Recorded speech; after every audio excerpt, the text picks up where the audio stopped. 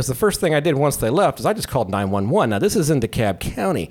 And DeKalb County back then, they were more of a shoot first, shoot some more, then try to ask questions about what's going on. We are back. Life is what it is. Episode 2, ladies and gentlemen. Thanks for joining us today.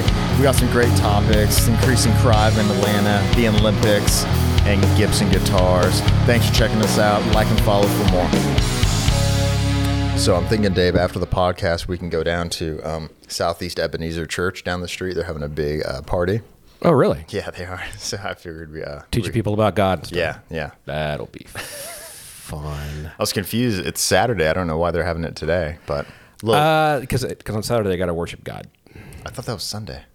Oh no, I'm sorry. On Sunday they got to worship God. They can't be having a party on. We can't have fun. Yeah, right. Yeah. It takes up all the fun. I don't think you're allowed to drive on Sundays. Oh no, wait. Is that's just Orthodox Jews? No, yeah, there, I got it in there. Are you happy now? All right, moving on.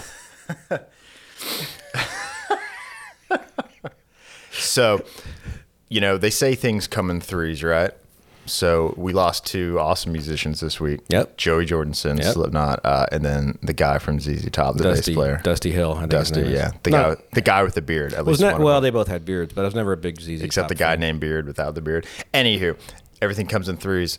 I have my prediction, but I want to know, who do you think will be the next rock star to die? I don't know, Kyle. In the coming weeks. I had more important things to worry about. Oh, no, I didn't. So here's my prediction.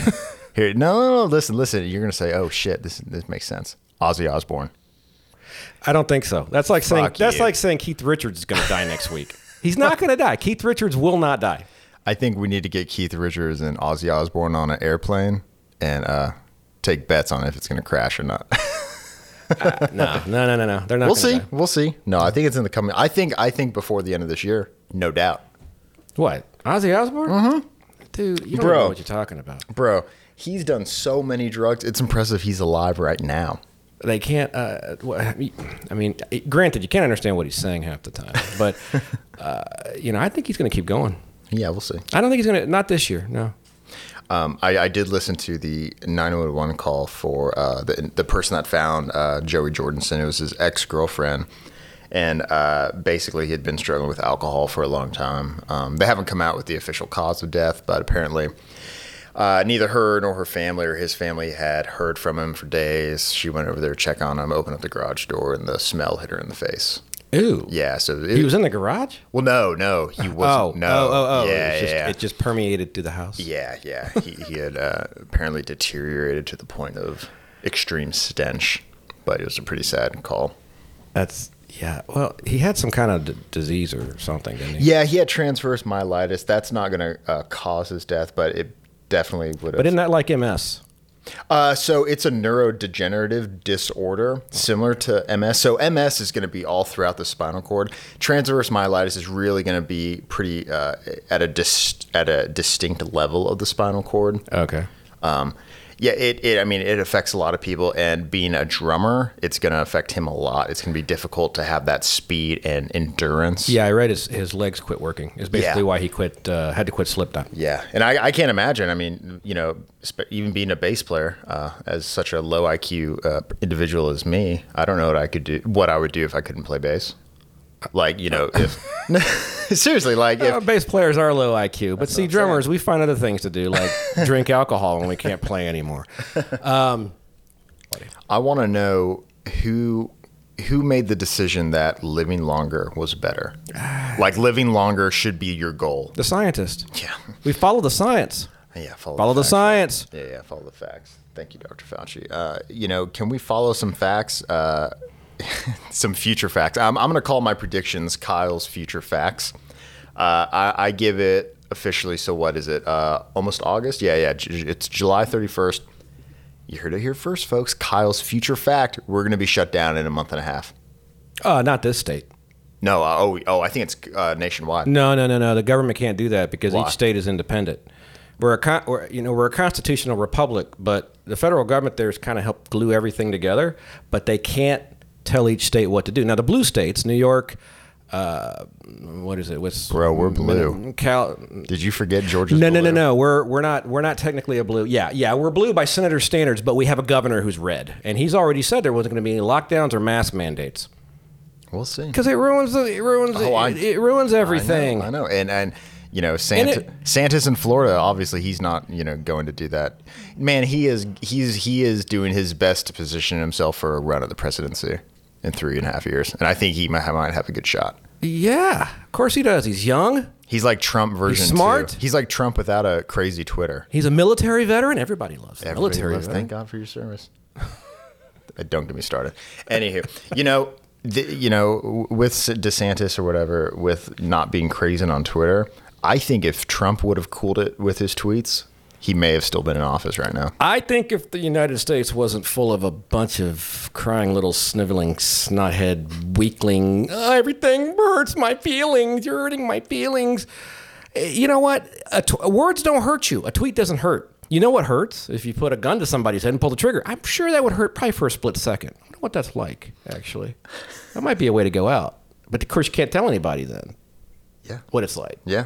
And you wouldn't be able to... You can try to write a book. You wouldn't be able to share your experience. You can do your best. Yeah. No, but that's... A lot of people voted with their... I don't know, with their feelings. Everyone's feeling everything. Why do we have to feel everything? Because, quite frankly, running a state, running a country is not a feeling thing. It's a business. You don't run a business on feelings. You run a business on numbers and facts and the fact that, you have to make a certain amount of money. You can't just spend money left and right and then expect your board members and your stockholders to be happy.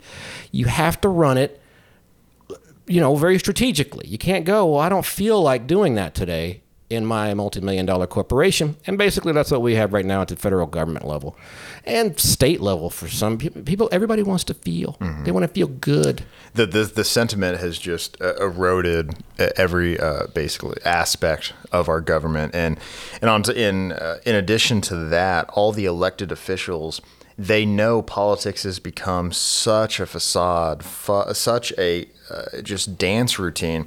They know they have to sell themselves to their buyers, right? And especially for the Democrats, it's all emotion, 100% emotion. No, don't worry about the facts. The facts are mean. The facts will hurt you. Just listen to your feelings. If you vote for me, you're a good person. If you have friends that aren't Democrats, you're an awful person. Just listen to the sound of my voice, and it'll make you very, very happy. You're getting very sleepy right now. One thing I wanted to talk about today, I've been hearing a lot of stories about the increased crime rates in Atlanta. Yeah, of course. And I wanted to know if you felt comfortable talking about your little I don't give a shit. Okay. I've been robbed more than once. I've had two homes robbed, broken into when I wasn't there. I've had a gun put to my head and robbed of a laptop when I was in Atlanta. And what else? What else did I have? Well, let's talk about the most recent one. Oh, yeah, the shooting, the mask shooting. Yeah, so when was this? A few weeks ago? It was a few weeks ago. Yeah. So you were driving home from work. Was it on 285? Actually, I was driving to the office. Okay. And around the Duluth area or whatever. Yeah, it's Stone Mountain. Okay. Stone Mountain area. And I was getting off 285, and it goes up underneath 78 right there. I was getting on 78, and 78 goes underneath 285. The overpass is right there. And as I'm coming out from underneath 285, I start hearing shots fired. And I'm starting to think, this is like a Texas schoolhouse, the bell tower shooting. Yeah. What was his name? Whitman or... He was the sniper. Charles Whitman, I think his name was. I'm going, where is this person shooting from? It happened kind of quick, but I start speeding up. And it was when I sped up, I realized where it was coming from. It was coming from the car in front of me, shooting at the car next to me because his shell casings were bouncing off the road and hitting my windshield and hitting the front of my car. Wow. Yeah. Wow. It's fun stuff. It's all good times in Atlanta. And, that was a Stone Mountain area, but yeah, they were heading east, so they were coming out of Atlanta. What time of day was it? Was this? This was broad daylight, man. Wow. It was like 12 o'clock in the afternoon. Wow. Yeah. Just angry, road rage. Yeah. Just a man, he's probably feeling left out in life, and so he thought he'd shoot. And the really funny thing is I couldn't figure out if he was shooting at the car, because I was in me and him were in the far right lane, the shooter and myself. Then there was a middle lane, then there's the far left lane. I couldn't figure out if he was shooting at the... I forget what the name of that truck was, because it was a truck with how corporate trucks have stuff on them, like a little SUV looking thing. Mm-hmm. And I couldn't figure out if he was shooting at that guy or the guy in the lane next to that guy, because once the dude took off, I kind of sped up a little bit. Probably smart. To see if the guy had bullet holes, because the dude driving next to him acted like he didn't even realize what the hell was going on. Really? And I guess you really can't shoot left-handed out the car window while doing 60 miles an hour, because he didn't hit anything.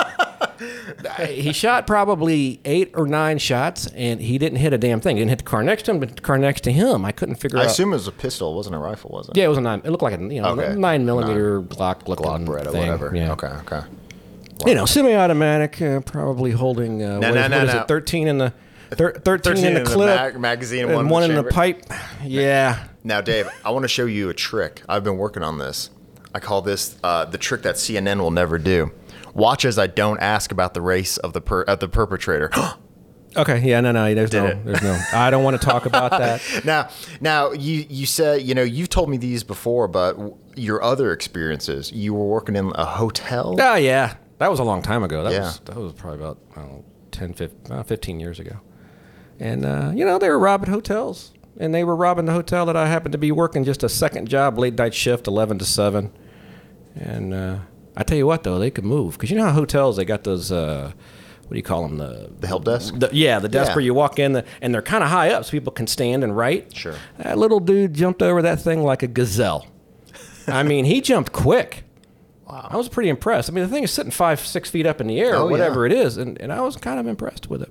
Wow. And then he put a gun to my head and took my laptop. But whatever. Now, the best part about that one was, and this is when I realized that pretty much every job sucks, and every owner sucks, and everybody sucks, is the manager, the GM of the hotel, because the first thing I did once they left is I just called 911. Now, this is in DeKalb County, and DeKalb County back then, they were more of a shoot first, shoot some more, then try to ask questions about what's going on. And they arrived, it's like 2 a.m. They arrived like you would not believe, out of nowhere. It was like all of a sudden all these cops in front of this hotel. It was a Hampton Inn, by the way, which is still there, and it's a fucking shithole. It's a nasty area. It's not a good area. This episode's sponsored by Hampton Marriott. Inn. No. But okay, so there's an on-site manager, and I guess she called the general manager once all this shit was happening, because, obviously there's like 15 cop cars out front with their lights flashing. Yeah. And this general manager walked in, he looked at me and goes, "Why'd you call 911? Why didn't you call why wouldn't I call the on-site manager? Why the fuck would I do that? Honestly. Well, I want to call this woman who, she's some drugged out lunatic probably. I mean, she's, I was in my mid-20s at the time, I guess, or 30s, early 30s. What is she going to do? Yeah. Well, the first thing I want to do is call 911. What's your emergency? Hey, we just got robbed over here at the Hampton Inn. Woohoo! Wow. And that's all I had to say. They already knew where I was, so it was kind of cool. Did that change your perspective on life? Oh, it changed my perspective on a lot of shit. I mean, not on life.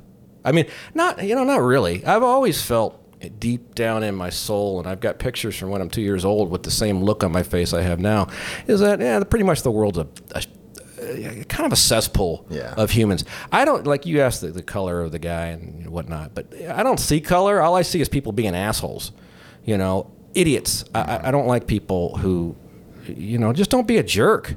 Don't do stupid stuff, and you won't have to deal with the police or deal with anything like that. But I don't know. Yeah. Well, it's a unique experience, and furthermore, it's crazy you had so many that have been related like that. Yeah. Well, that's why I keep my house the way it looks now, because it's very uninviting out front. Tell me about the time your house got robbed. Right? Where were you living?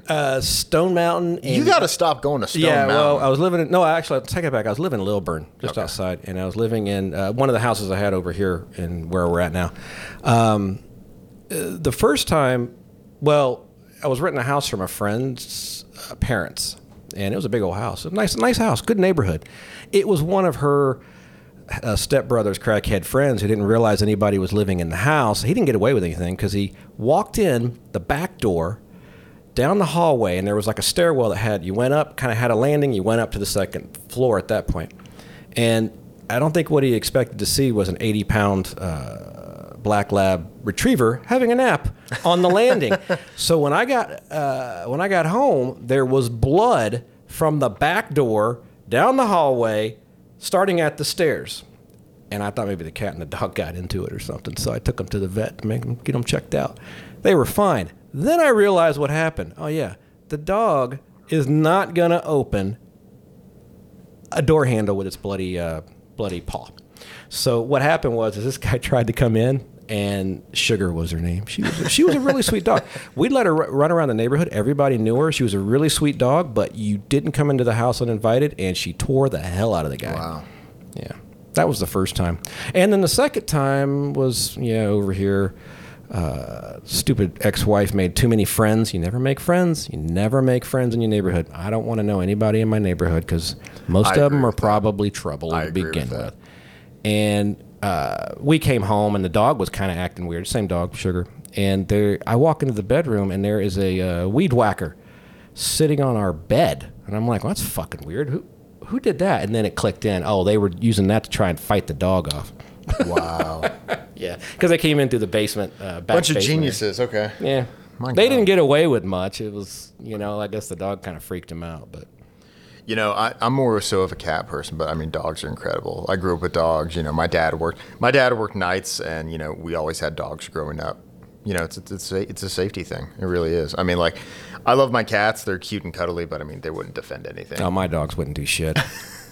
I mean, I got a cat bigger than one of the dogs, so what are you gonna do? But yeah, I mean, that's it. It is what it is. Yeah. Does that change me? No. What actually changed me and kind of irritated me more than anything, other than the robbery at the hotel, was the general manager's attitude about the robbery at the hotel. Like it was no big deal, And that's when I realized, hey, you know what? No one gives a shit about you. No one cares. No one cares anything about you in this world. You're kind of on your own. You may have a few people in your life, but for the most part, in mass, the people out there, they're out for themselves, and so should you. That's Dave's PSA for the day, by the way. You've heard about all the Simone Biles stuff for the Olympics? I heard she cried or something, or she stormed out. Before we get into specifics of that, I want to try and understand why we're all being pressured by the mainstream media every what is it, 4 years for the Olympics? 2 to 4 years, that we should care about gymnastics. We should care about all these obscure sports that really don't make any money and that nobody cares about until the next time the Olympics come on, and we're pressured to care about them again. To watch them. What's funny, you mentioned the 2 year, 4 year, because every 2 years, or every they have a Summer Olympics every 4 years. They have the Winter Olympics, but they used to actually be, I think, in the same year, if I'm not mistaken, back a long time ago. Well, they wouldn't make enough money if it was in the same year. I'm more of a winter Olympic person. I like curling. Curling's a fun sport. I really, it's so fun to watch and so relaxing. Just rolling that thing, and then they got the little sweeper dudes, and they're trying not to fall down on the ice or whatever they're doing. My favorite one is the cross-country skiing and rifle. Oh, yeah, where they're shooting and stuff. Yeah, because you're so out of breath, and you have to steady the rifle. People don't realize it takes a lot of skill. It really does. I saw something, I didn't really read it because I didn't find the article that interesting, but it was talking about some dude who won a medal in airsoft target shooting. Or something. Or no, air rifles? Air rifle. Yeah. What is that? Wait, so he was shooting a BB gun? No, it's more than that, Dave. So have you ever seen videos of them doing this? No. It's incredible. So basically, it's almost like NASCAR, where every car is, has to be engineered the same. So it really just comes down to the driver's inputs. Skill. Yeah, exactly. So they have these crazy air rifles, and they shoot they're single shot pellets, but it's all weighted very evenly and stuff. They don't look like normal guns. So they're shooting a pellet gun. Look, Dave, it's more than that, okay? Would you just admit it's a pellet? It's a BB gun. I'll die on this hill. Not really. It's a BB gun. But it's crazy. They wear these really thick, almost like leather outfits. It almost looks like... Are they shooting at each other? No. Oh, that would be cool. I know. Now that would be a sport I could get behind. NBC, that would get viewership numbers up way, way, way high. Watching a bunch of men in leather with BB guns shooting at each other. Now, one cool thing about the Olympics, I'll give them credit for this year, skateboarding was a thing. And is that really a sport? Come on, man. You know, it was really disappointing because arguably the actually it is, because I read that one dude, like, he had an accident or something, and he broke his something in his leg. He broke something. He tore something. One of the athletes did. I read an article about it. How it kind of ended his whole ride, because he can't ride anymore. So yeah, anything where you can get hurt, that's a good sport. The male winner for the street, Yuto Horigami, I've been watching him for years. He's an incredible guy from Japan. Yes, yeah, okay. Incredible skateboarder. But arguably our best skateboarder from the United States, Nyjah Huston, he had a really poor showing, which was kind of disappointing because, I mean, he's incredible, Dave. Was he too busy kneeling and doing social justice he was too busy not catching the board on his tricks. So he choked. You know, I don't know if he choked. I don't know if he just wasn't into it. I don't know. I mean, I wish him the best. I mean, I think he's an incredible skateboarder. I haven't watched any of it. Like I said, I'm more of a winter sport. Dave, if we had the video, man, I'd pull up his video parts. They're incredible. Love that. I love that one sport in the winter when they go down the long jump on the skis. Mm-hmm. That is really cool. I mean, that would be fun to try, but I'd probably just end up breaking my neck. It'd be terrifying. Because it would be terrifying. It looks big on TV, so just imagine when you get there in person. Yeah, in person. Okay. How hard can it be? You just go straight. Yeah, just don't stop. And you being lean straight. forward a little bit, and then you got to lean. That's back my motto for land. life. Don't stop being straight. Don't stop. No, going into the Simone Biles stuff. You know, the Olympics a few years ago, Michael Phelps was the big money maker for the Olympics, right? He's a swimmer. He's got all these gold medals. We can push him on the Wheaties every few years. Let's get him doing commercials. Money, money, money. Oh yeah, poppy money all over my face. And then kind of got a little older, washed up, started, smoking weed. We can't have that. Oh, yeah, that's Remember right. that? Yeah. Oh God. Yeah. The prince of the money kingdom has finally been crumbled. Now they find Simone Biles. Oh my God. She's like the perfect person to make money right now in this economy. Mm-hmm. I mean, I'm going to call it what it is. She's black and she's a woman and she's good at the sport. Oh my God. They have been waiting, praying to the money gods to have an individual like this that they can just profit off of. They did it at the last Summer Olympics, and I cannot imagine the yelling and the curse words that the executives at NBC have been shouting since she quit. Yeah, she quit. What happened exactly? She had a really poor performance in 2 of the events. Mm-hmm. And when I say poor performance, credits are where credit's due. She's incredible. She's won so many gold medals. She's obviously good at what she does. She had a little, I guess, I think probably the stress got to her. And maybe, you know what, Dave? Maybe she's just fucking done. She has I think I heard 30 gold medals. Maybe she's just fucking done. She could be. Maybe she just wants to go live her life. Did she throw a temper tantrum or something? No. She. Well, that was another one, right? I haven't seen. I haven't seen any other ones other than this one. This conversation's really not going anywhere. Well, no. I know nothing about the sport. So she did 2 events. They didn't go well. She walks off over to her team and says, "Hey, good luck with everything. I'm done." Yeah. Just quit. Well, it could be that, or it could be the fact that in real life, you don't always get a participation trophy. Yeah.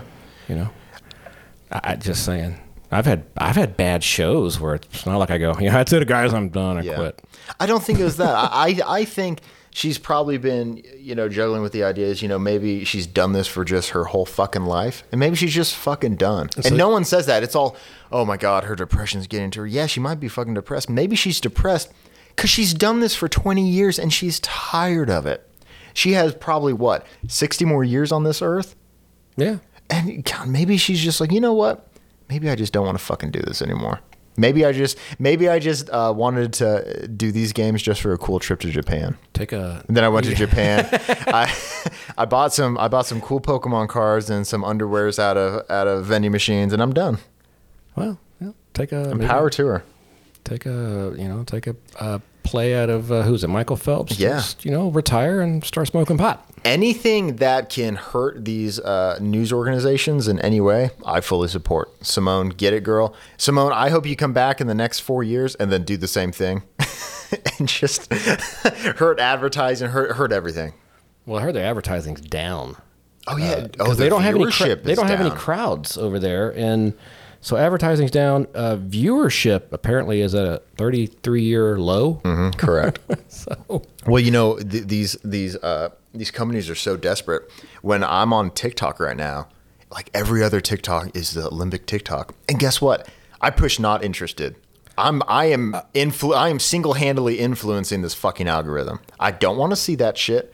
I'm on TikTok for funny shit, for gaming shit. I don't want to be advertised to like that. I understand you got to do it a little bit. But like they have a lot of DoorDash advertisements, but keep that other shit. They try to spin it like it's natural content. No, it's a fucking advertisement, and I don't want to see it like that. Well, when you're on social media, you are the product they're selling. You know. I know. Because I mean, they want me to click the clip and go to the website and watch the video. Blah blah blah. A thing popped up on the Roku the other day, and it was the little side thing where you get your home and you got all your different stuff you can go to. It popped up on the side menu. It was for the Olympics. They had a little thing there, and I clicked on it just to see. And it was actually kind of entertaining because it showed you like who's won what and who's got what and what country's number one. And number one right now is China. So I'm going to say a nameless celebrity that you haven't thought of in years. Are you ready? Okay, then I can say another name? Oh, no, go ahead. Mel Gibson. Oh, I love Mel Gibson. Dude, he's our boy. I think about him I got a bunch of his movies, man. Yeah. I've been watching him since the whole Mad Max, the Road Warrior movie, the second one. He's like Teflon, man, and nothing sticks to him. Well, he could say the most horrible thing you could ever possibly hear by society standards, what people would say is the most horrible thing anybody could say. And it's in the news, and all of a sudden it just goes away, and next thing you know, he's making another movie. Mm-hmm. Well, the reason I bring it up, he is making another movie. He's directing a new movie, and it's going to basically address... the film's going to be about the Rothschild family and the New World Order. Oh. It's going to be pretty dope. I'm sure that's going to be fun. I'm looking forward to it. Kind of like, what was it? Passion of the Christ, yeah. Like that really stirred up a lot of people's loins. They were very upset about that. Man, that was a huge movie. And the media is just like, this is disgusting. We shouldn't show this. It's just a movie about Christianity. Oh my God. Yeah, I always like what do you call it? I don't know. He's Australian, right? Because that first movie he did, you couldn't understand a word he was saying. The very first Mad Max movie, they actually overdubbed it for the American market. Is that Mel Gibson or Russell Crowe? That's Mel Gibson. Oh, okay. That was his very first movie. He was he was doing carpentry work, building houses and shit when they got him in to do it. But at least the Australians I've always known, they're always very, the men, they're very alpha. They're very alpha type people. They're tough people. Well, look at the environment they live in. It's like they really don't give a damn what you think about them, and that's kind of how Mel Gibson comes off. They're surrounded by giant spiders and sweltering heat for their entire lives. He's like, it makes tough people. Let me just grow a bigger beard, and I'll make another movie. He does. George Soros looks like this next Star Wars villain, whatever friggin' movie they're going to come out with the next 10 minutes. You know what? That's how Disney has even further destroyed Star Wars, even from the 3 prequels. Hey, let's make a movie every 6 months about this franchise and make nobody excited about it. You guys think that'll be a good idea? Hell yeah, let's get some more money. Money. That's all the meetings at Disney are. Just money. Because it used to be an event, and now it's also...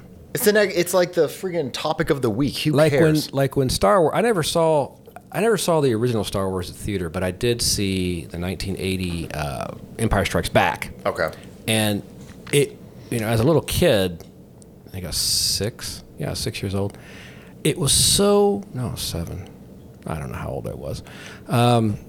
It was so amazing. See the big old walkers, boom, boom, boom, and the effects. It's so new and everything. But now in Hollywood, it's all just kind of like, cut and paste. Cut and paste. It's the same. I know there's a little more work to it than that, but it's kind of the same. There's no in-depth storytelling. There's no character development or anything.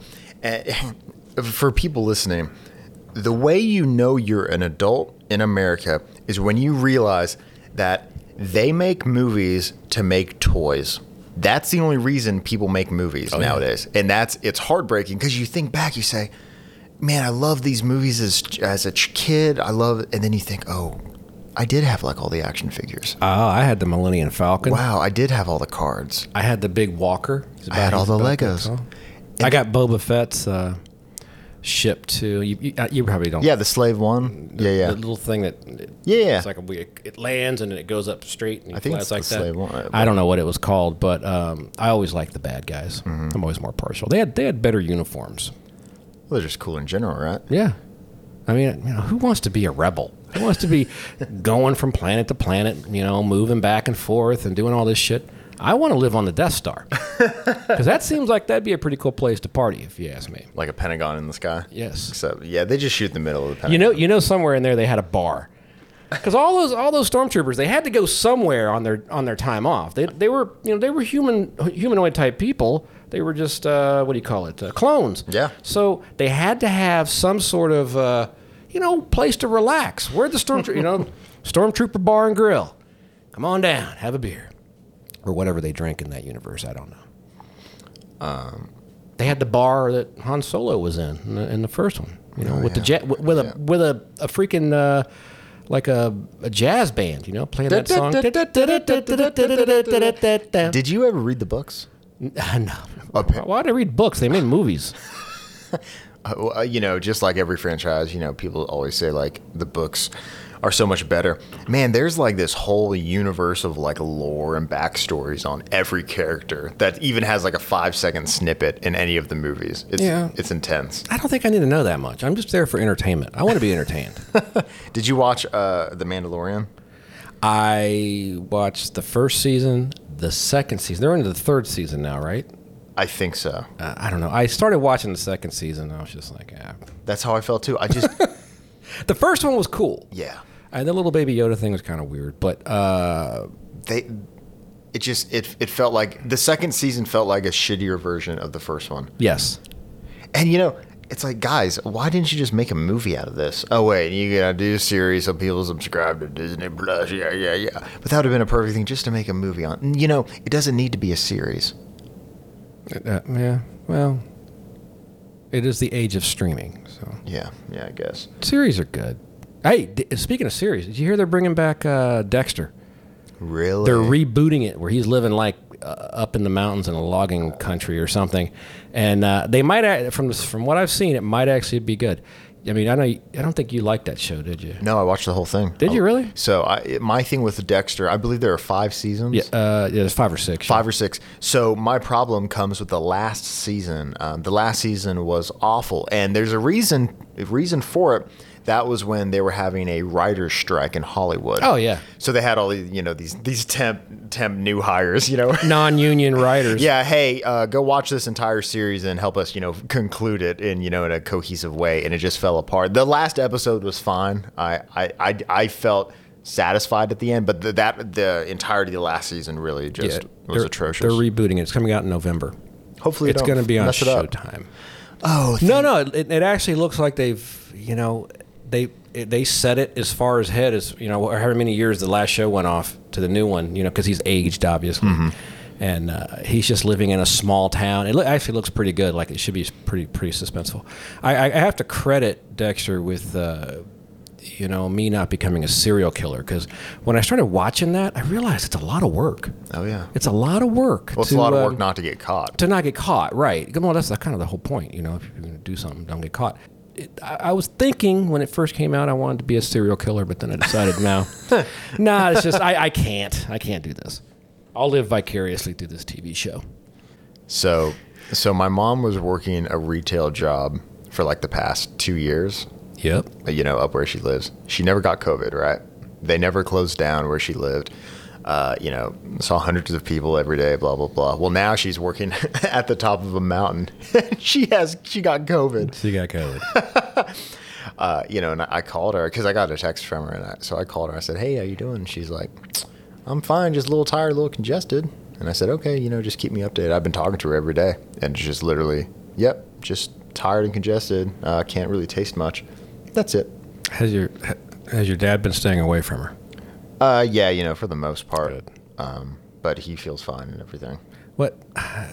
The whole taste thing, does it ever come back?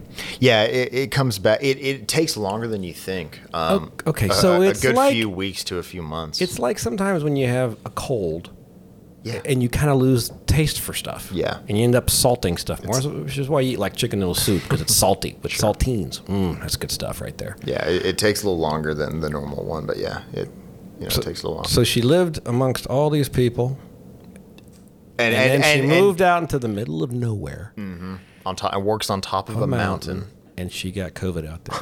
You know why? And they all did. All of her coworkers did. Do you know why? Because they deal with the public up there, right? People coming and going. Yeah. Because I mean, what she does, pretty much retail on top of the mountain. People, well, yeah.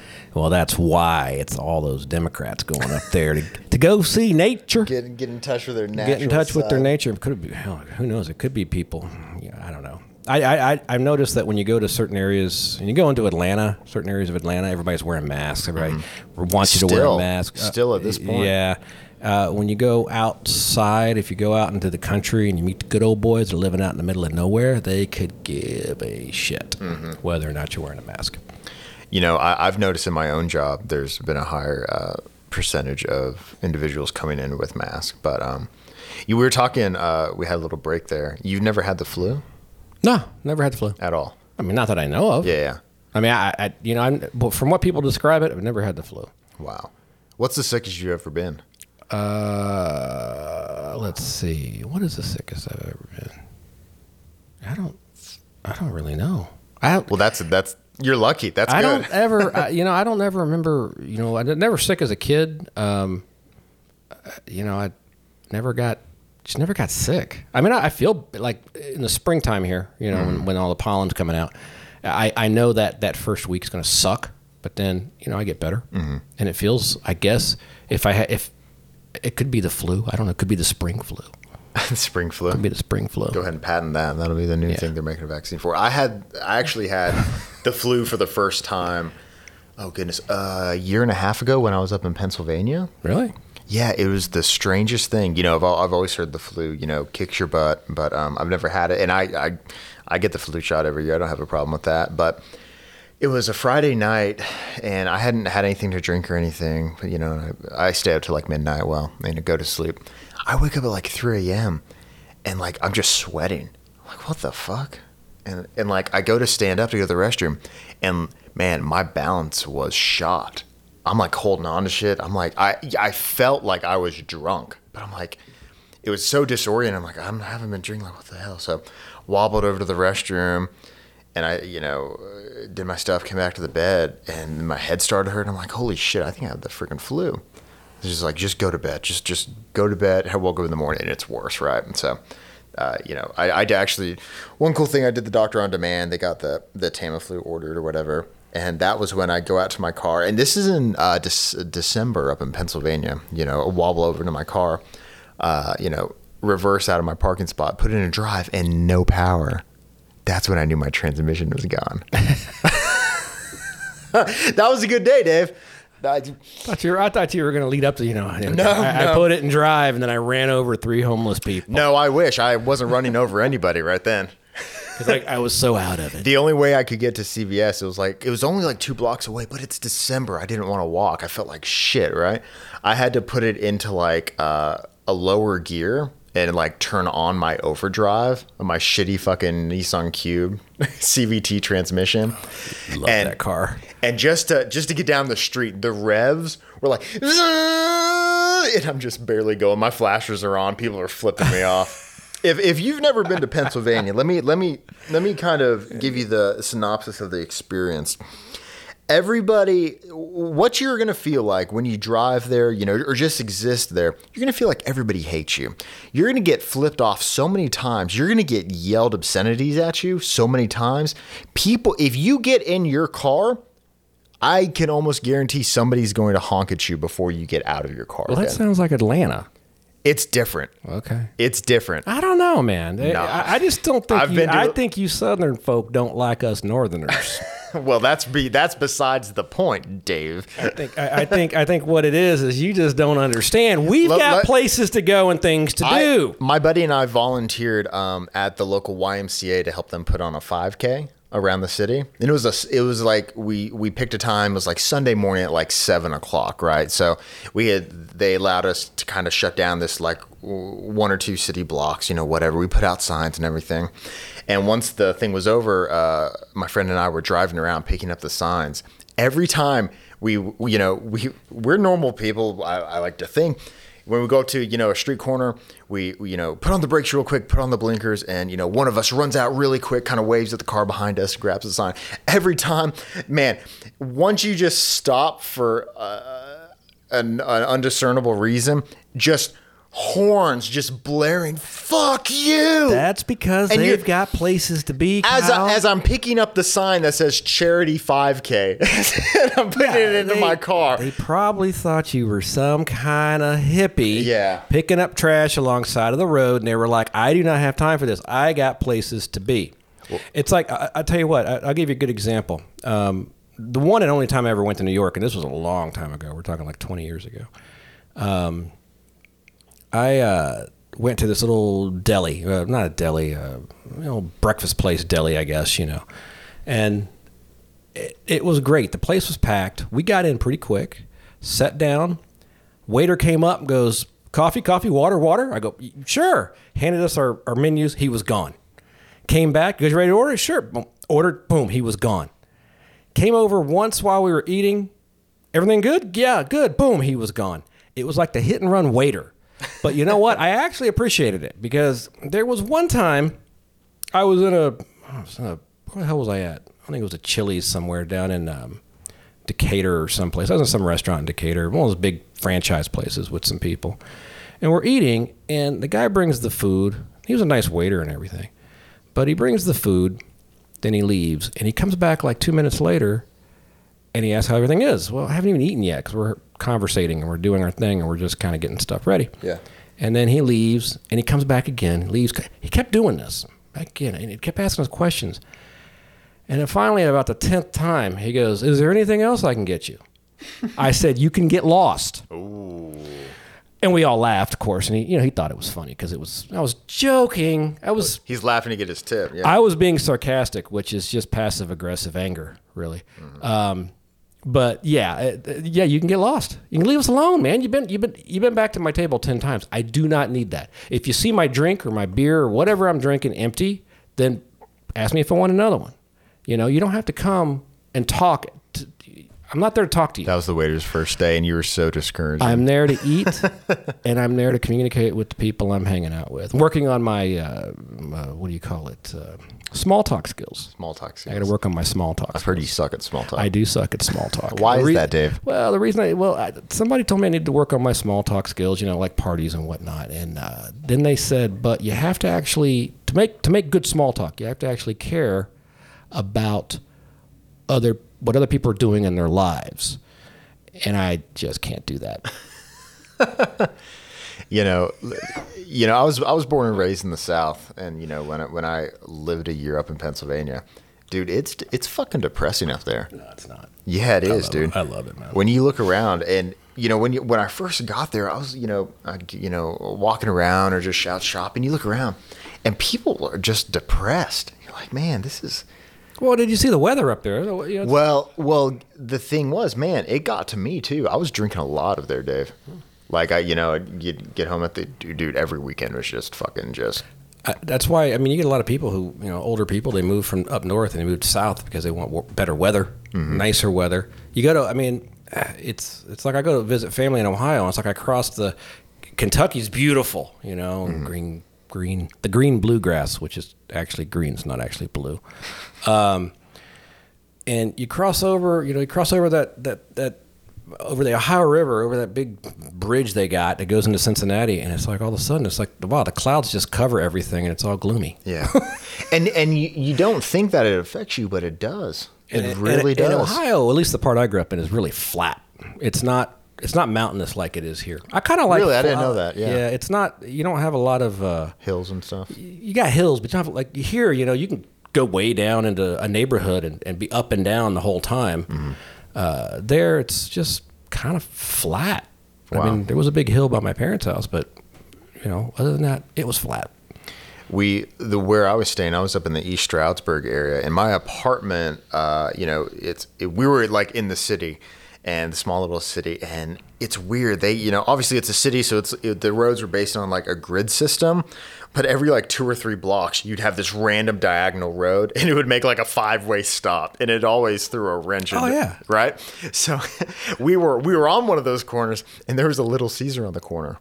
2 times somebody crashed into the Little Caesars in 1 year that I was there.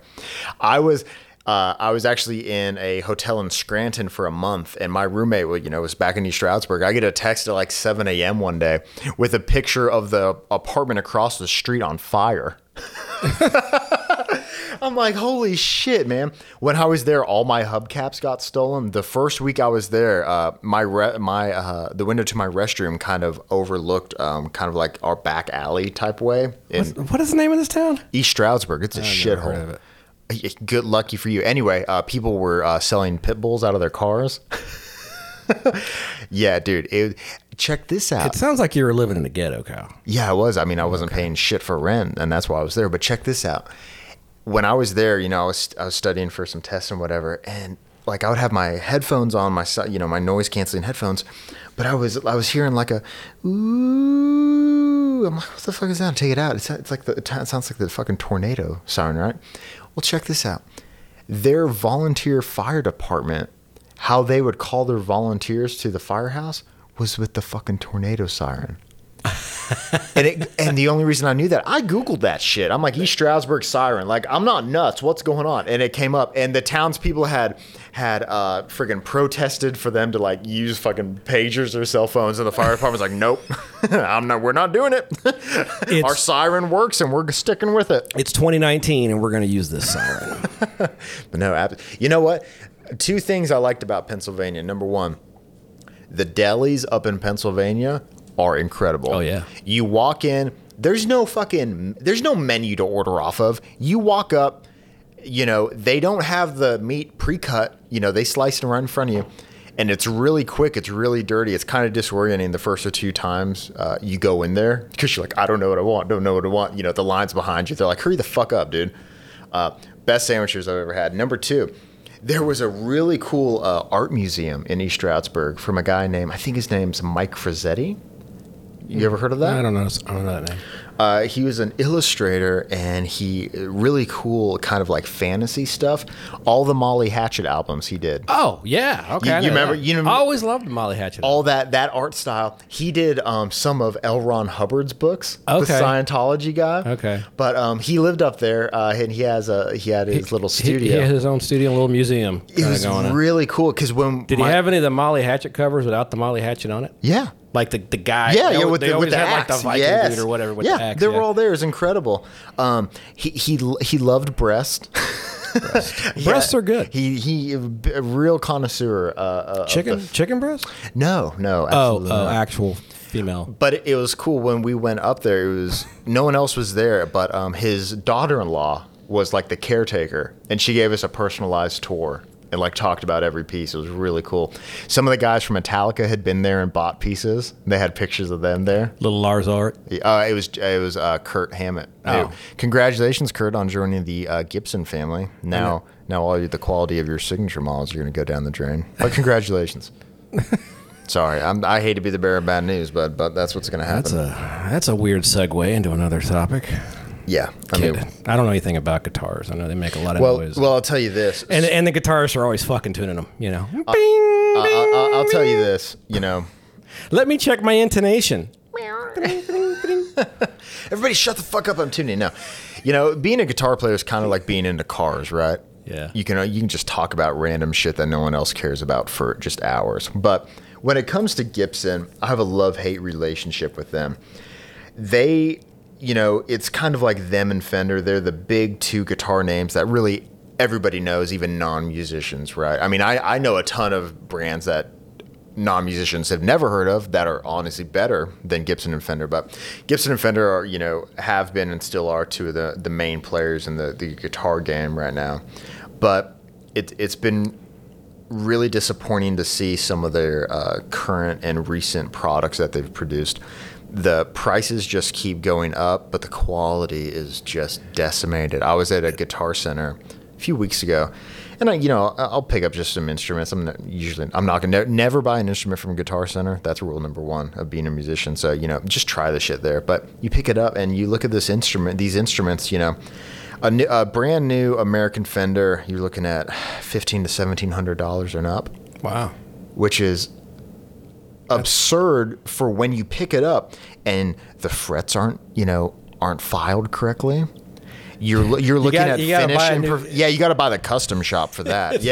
It's like buying a new car and then having to go put new tires on it. Yeah, well, and the same thing for the Gibsons, but the Gibsons are more egregious because a new Gibson, not the Studios, but the Les Paul standards, you're looking at about $2,500. That's a car for a lot of people. Well, it's and I think a lot of it comes down to, like you said, the Gibson custom shop. Yeah, those are more cared for by people in actual physical hands. The rest of this stuff is being more mass produced. Sure, and I think that happens with a lot of things that get mass produced. And like you were saying, there's manufacturers that people have never heard of that make good guitars because they're all pretty much making them probably in the same factory. Sure. Or the same technology is making these guitars. Especially the ones that are made in like Indonesia and China, which I have nothing against those instruments.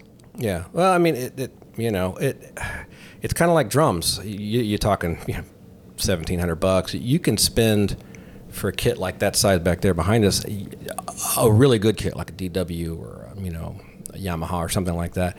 You can spend upwards of $5,000, $6,000, $8,000 just for the damn shell pack. Yeah, no stands included. I remember my first real kit was a Pearl Export Series 9-piece, had double bass, had 4 rack toms, 2 floor toms, just like Joey Jordison ripped. And it came with 4 boom stands and 1 straight stand and a hi-hat stand and 2 pedals, and it was like $1,500. Yeah.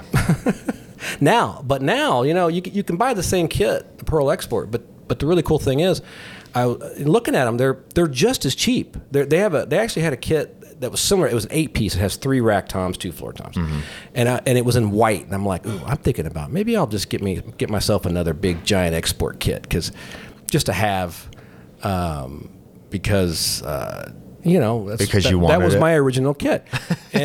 But I was reading because the shells are different. They're making them out of a little bit better wood. They're actually, because I think the ones I had were almost like a press board. They look like a press board type material inside. Okay. They weren't made of the best wood. They sounded good. Yeah. But they were the bottom rung. And now the new Export Series kits, even their lower per Pearl is made of some sort of actual wood. It may not be the best wood in the world, but it's not particle board anymore. Yeah, and they still sound great. And I'm kind of cheap, so I'm always going for the cheap thing. I'm done buying expensive stuff. I paid $5,500 for that kit that I use all the time with the Black Pearl. The Black Pearl kit that's been rewrapped. Yeah. When are you going to take the wrap off? I'm not taking the wrap off. I love the black look of it. I ruined that kit because I didn't realize that. I knew what I had. I liked the kit when I bought it in '92.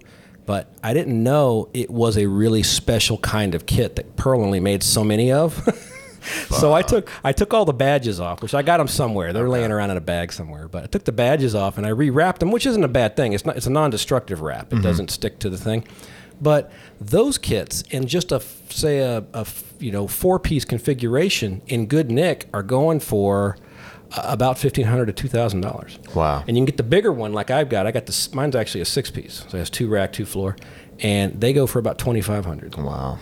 Yeah, and that's just for the shells because the shells are big and thick. They're like a half-inch thick. Well, I remember helping you move that kit. That's a heavy kit. Yes, it is. That's a very heavy kit. But if anybody wants a really good example of a law of diminishing returns, look into music gear, because really once you get in terms of guitars. Once you get paying past about $1,200 to $1,500 for a guitar or a bass, you might get nicer features, but you're just not getting the same return in terms of rate of improvement. Yeah, you really don't. Like it. The Ernie Ball. I play an Ernie Ball Stingray. That's kind of like my main gigging bass for rock and stuff. But they've come out with a cheaper Sterling line because my Stingray is made in America.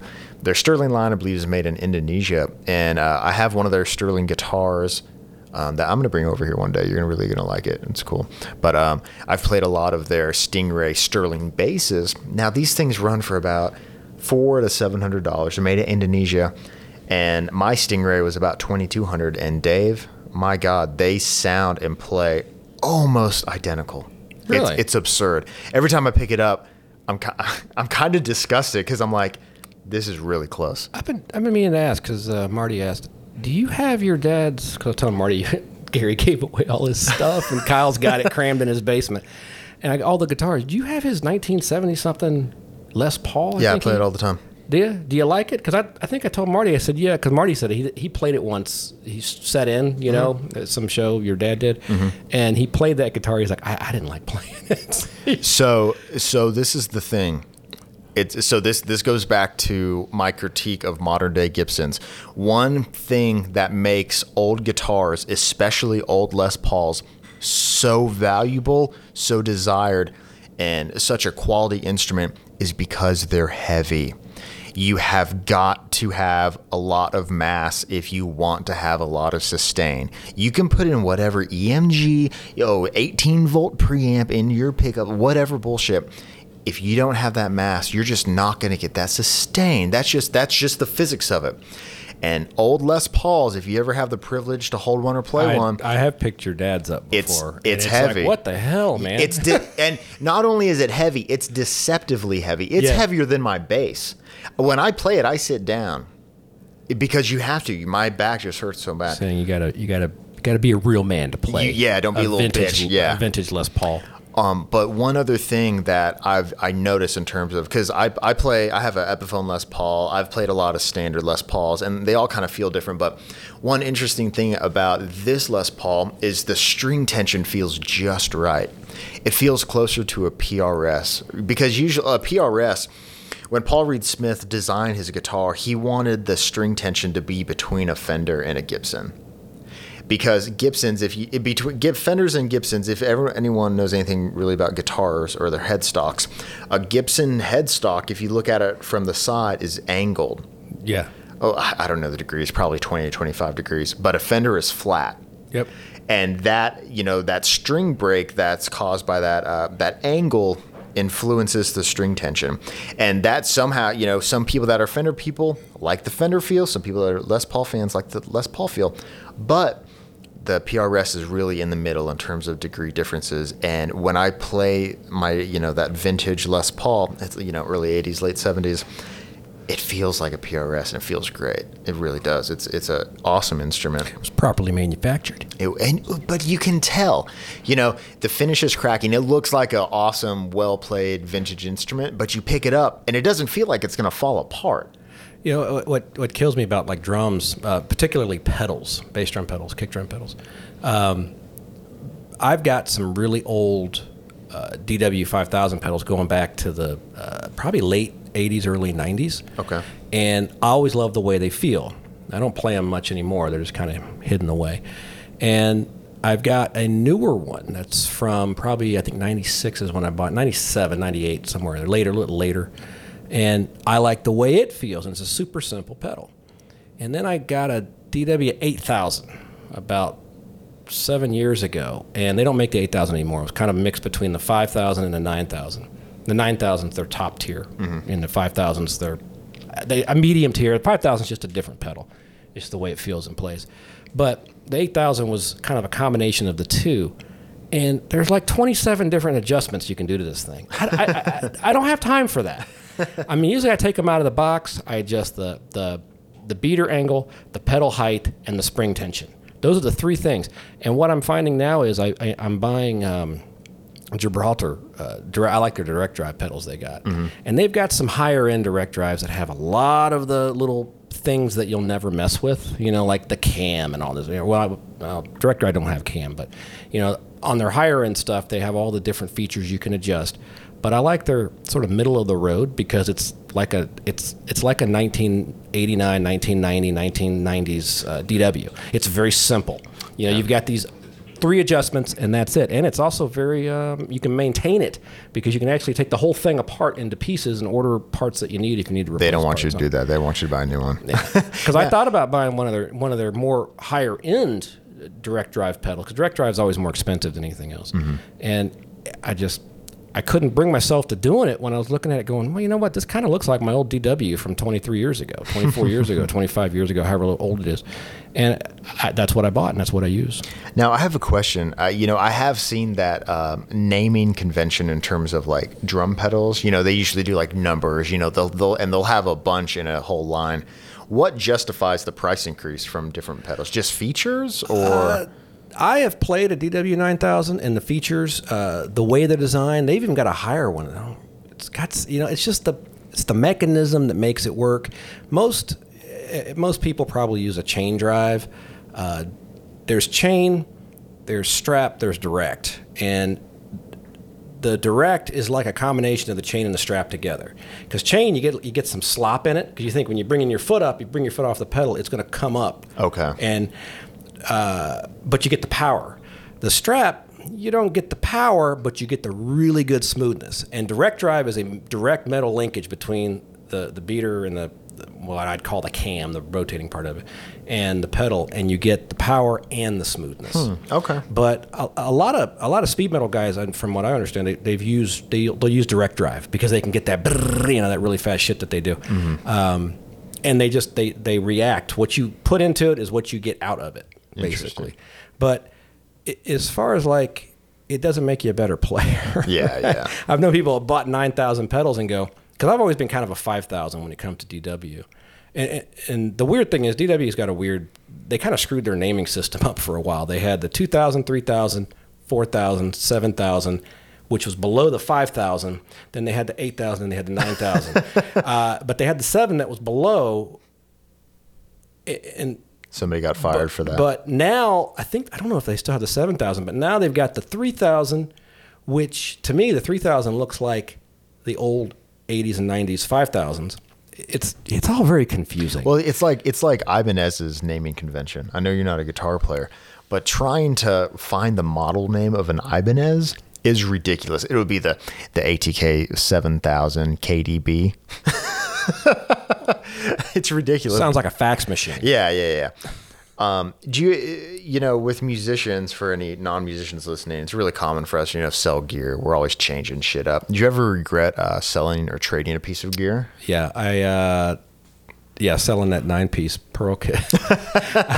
It makes a return. I've never actually I'll buy stuff and sometimes never even use it. I'll just set it in the closet. But you're worse than a woman, Dave. And I had this conversation before because it comes in handy. Because, all of a sudden you're going, man, I need a part. Something breaks on something, and you need a part off of something else. Especially for drums, I imagine. A lot of my hardware is like that. I have all my old hardware is like parts bins, basically. It's just it sits in there, and I know that if something goes wrong with what I'm currently using, I got parts I can pull off of it. But I sold that kit after I got my the black kit that we were talking about, the Pearl CZX kit, and I really missed that kit. I learned to play on that kit. Yeah. I played a lot of Master of Puppets and Guns N' Roses' Appetite for Destruction every day after school religiously. Because that's all we had, really. We had that and we had Jane's Addiction. Yeah. And, of course, then we had a bunch of fucking hair metal bands, which I could never get into it because I wasn't good looking enough as a man to be a man dressed in. You didn't look enough like a woman. Yeah, unfortunately. No. When Slash came on the scene, when Guns N' Roses, I said, "Oh, that's a look I can get away with right there." I regret, I also kind of got rid of like the bass I really learned to play on. I had an old Mexican P bass, and it was a really cool color. It was almost like a metallic blue, almost like a metallic teal. It was a good looking bass. But funny story, I had started to gig more, and I really needed a cabinet. I had an amp, but I had like a 210 cabinet. I needed something bigger, and I saw on Craigslist some guy in Athens was selling a Ampeg 810, the big fridge, for like $500, or he would do like a trade. So, I talked to him like, hey, I got this bass. He's like, yeah, bring it over. Well, I got my dad to ride with me. I was a young kid. I was like 14, 15. We go into, and I'd never been to Athens before. And I'm like, oh, it's just going to be this college town. Well, we're going and like, we pull straight into the ghetto. This is like a Wednesday afternoon at like 2:00. And everybody's just on their porch ghetto. Like, oh God, here we go. And we're like, oh shit. And we walk out, and you know, the guy that I was talking to walks out of his house. He's like this 6.5 foot white guy. He's like, hey guys, you hear about the base? Yep. And we walk in. But cool story about that 810 Ampeg. Apparently, the guy that was selling it or trading it, he was actually the drummer of this band. And I said, oh, well, how did you get this? He's like, well, unfortunately, the bass player died. I said, oh, shit, like, what happened? Apparently, they were playing a show somewhere, and it was like, you know, an old mill or something like that. Well, they were playing on, like, the top floor, and there's an elevator shaft, and the fucking bass player fell down the elevator. Yeah. Oh, my God. We always talk about bass players being stupid, but it's like, holy shit.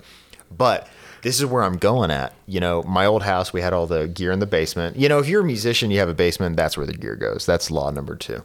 But all the gear was in the basement, and it was like spring break or some shit. I was downstairs practicing, and, you know, my old golden retriever. Do you remember Rosabelle? Yeah. Yeah. Good dog. But anywho, she was down there hanging out. I was probably playing Tool or some shit, but I was the only one in the house. She had never done this before. She literally gets up from laying down, turns around, stares at this cabinet that's been there for days at this point, just starts growling and barking like she wants to fucking kill it. And the hair on my neck stood. It was the spirit of the dead bass player. I must have not have been playing well enough or some shit. He's like, man, God, no. It was crazy, man. Honestly, it was pretty fucking scary. I knew.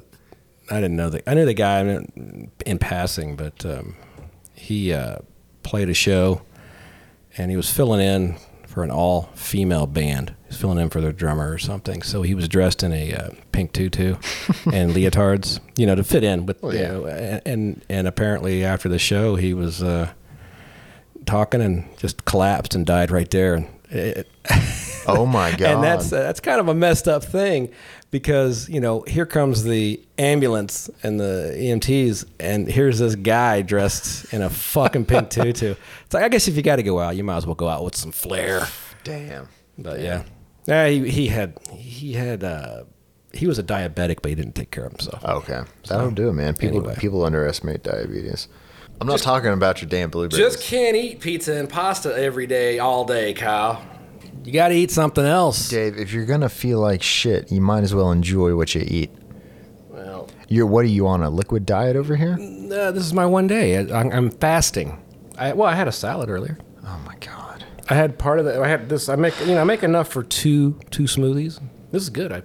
I switched it out. We got to get your testosterone levels checked, brother. My testosterone level is fine. I like the way it makes me feel. Usually I just feel all sluggish when I wake up in the morning. I don't know if I'm dehydrated or that's how they want us Americans to feel. No. You need to go along with the plan. I start off with how many Big Macs are you eating a day? Your quota is 2. You're making me hungry. If you're not making that, I haven't had anything but 2 smoothies and a small salad. You're making me hungry. The IRS is going to come after you for not meeting your quota. You know, I wake up. I started off with my 2 pints of water over there, and then I went to. I don't know the reason I know it's a pint, because it's in a pint glass. Went to had some coffee. Then I made my smoothie. Had my smoothie. Then I had a salad. And now I'm having the rest of my smoothie. Incredible. With blueberries instead of strawberries. I think the strawberries way over flavor everything else, because it has bananas in it too, and mango, and peaches. It's Georgia. We got to have peaches. My God, what's happened to my friend? It's good stuff. You know, you in your medical school, you ought to know about this. Healthy living, eating healthy, eating right.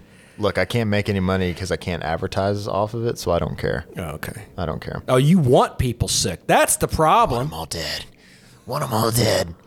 This week was a big week for video games. There is a Microsoft Flight Simulator came out for Xbox. Ooh. And it's been out for PC for the past year, but it uses Bing satellite data for the Earth and real-time weather. Check this out, dude. I took off from there's an airport over here in Winder Barrow. Took off from that airport, flew up into Blairsville. And I passed through Hiawassee, flew over my parents' house, flew over my college. With real weather. Real weather. And I saw somebody on YouTube talking about that, because apparently there's a whole group of people out there in the world that like to talk about flight simulators. And it's a huge community. And these guys have like big setups where they build like cockpits and shit, correct, in their house. And that's what they were saying. You can also, it uses the ground images, right? Oh yeah, it's buildings. Yeah. You fly over and it's like you're looking out the window of an airplane. I couldn't find my house. I need to go on Google Maps and like coordinate it out or whatever. But I got close. But yeah, buildings are buildings, and I flew over Biltmore Estates. It was incredible. So that was a pretty big day. And the reason it's a big deal is because it's running on a console. Consoles are always so much weaker than PCs and stuff. It's absolutely incredible. Oh, I remember there's always been flight simulators. Microsoft flight simulators have been around for a long time. Correct. The first one was out for like 20 years. I mean, they've always been on PC, I knew people who had them back then, and they had little controls, and they taken off and stuff. They weren't anything like they are today, though. Yeah. There's a free Top Gun update coming out this fall with all the fighter jets. Oh, it's going to be really fun. You're going to be Goose. You going to be my Maverick? Yes, I'm Maverick. You're going to be Goose because I'm about as tall as Tom Cruise. So. In addition to Flight Simulator, I was lucky enough to get access to the new Halo beta, the new Halo games coming out this year. Yeah. And there's a special beta, and I got a code to it, so I've been playing that the past 2 days. It's really cool. When do you find the time? I mean, I make the time. I mean, between painting your garage floor and working on your digging that hole in your backyard for your new pool. Hot tub. I don't get to play as much as I would like, but because the beta is only for this weekend, so I mean, am I sleeping less? Yeah, but it's worth it because I get to play Halo a few months beforehand. It's been a long time since a good Halo games come out. And the multiplayer feels really good right now, so hopefully they don't change it too much. Well, it's a big deal. Yeah. They actually delayed this Halo game a year. It was supposed to come out last year. I don't know, man. I grew up with Super Mario Brothers and Pong. I had Pong when I was like 3 or 4 years old. I remember it. Pong. Beep. You poor deprived child. Beep, oh how did you make it? It was it was in the late 70s. That was a big deal. Yeah, it was. And then we got the regular Nintendo, the first one, the very first. Yeah, Nintendo the NES with the card. Yeah, and then we got the Super NES, and that's when my gaming world really took off. There, played a lot of Mario Brothers. I love video games. They've been a huge part of my life, but I'd be remiss if I didn't say, like, I think they are dangerous up to a point. I mean, so many people get addicted on it. And obviously you're not a gamer, you haven't kept up with it, but if you were to play like a modern game right now, Dave, they're dopamine machines. Yep. All the multiplayer, modes, all the battle royales, all the battle passes, they're just dopamine factories. They want you to sit down, and their goal is to make your brain dump out as much dopamine as they can because they know you'll come back, right? But the problem is, you dump all your dopamine, you start to feel fucking depressed if you're not playing it. Kind of like doing cocaine. Yeah.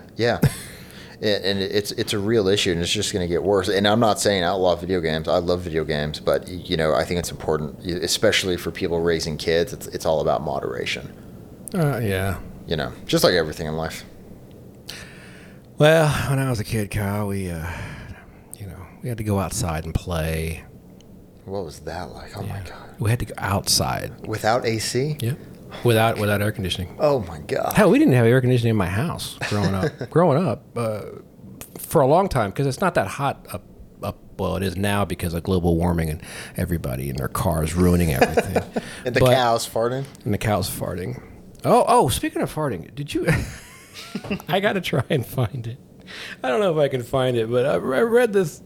It was a snippet article about the government in Australia. They have some legitimate studies that show you can get COVID in a confined space through flatulence. How much money do they get for that study? No farting. I don't know. God. I don't know. They don't. But then again, it's coming from the same lady at the health who said, if you see your neighbor, don't talk to them. I like that rule though. Don't talk to them. If you see a friend or a family member, don't talk to them. Stay away. Stay away. If you're in the grocery store or whatever. Mm-hmm. She actually said that. I should find the I'll insert the clip here. I've lived in our new place for about 2 months now, and have only spoken to one neighbor. I've waved to all the other ones. Like, I'm not trying to be a jerk. You guys got to get out. You live at the end of a cul-de-sac. A cul-de-sac. You could have cul-de-sac parties. Just what I want. But that would eat into my Halo time. I don't know if did I mention last time about Marty's new neighbors? No. With the mariachi band. No, I think I would remember that. Please tell me more. You know, Marty lives in that cul-de-sac, right? Yeah. He's been in there, 15 years, and no one's... They were living in their private Idaho. Well, now they're finishing out the neighborhood, and apparently the guy who's doing the painting for the contractor got a good deal on a house 2 houses up on the cul-de-sac from Marty. And I came out, it was about 4:30 in the afternoon, I hear, I'm like, boom, boom, boom, you know, here. I'm like, God damn, that's a good sound in stereo. So it sounds like a real mariachi band. Well, it turns out it was. Oh my God. And there was about 30 people there. Just they were having a good old time partying and everything else. I had to go back the next day to pick something up from Marty's. He's like, you really missed it, Dave. He goes, they were up until 4:30 playing their mariachi. I said, well, there goes your neighborhood, buddy. I'd go and join them. I'd be like, hey, ¿Qué pasa, amigo? They've lived in pure perfection for 15 years. Yes. Self-isolation, pretty much. Wow. And now they have to deal Damn. You think they're going to move? I doubt it. They might. Yeah. They might just say, you know what? They need to live in their camper, sell all their possessions, live in their camper. They need to go hang out with the Mexicans, man. That's what I would do. I'd be over there and be like, hey, motherfuckers, you're going to party in my cul-de-sac. You better invite I'm me. joining in. You better invite me.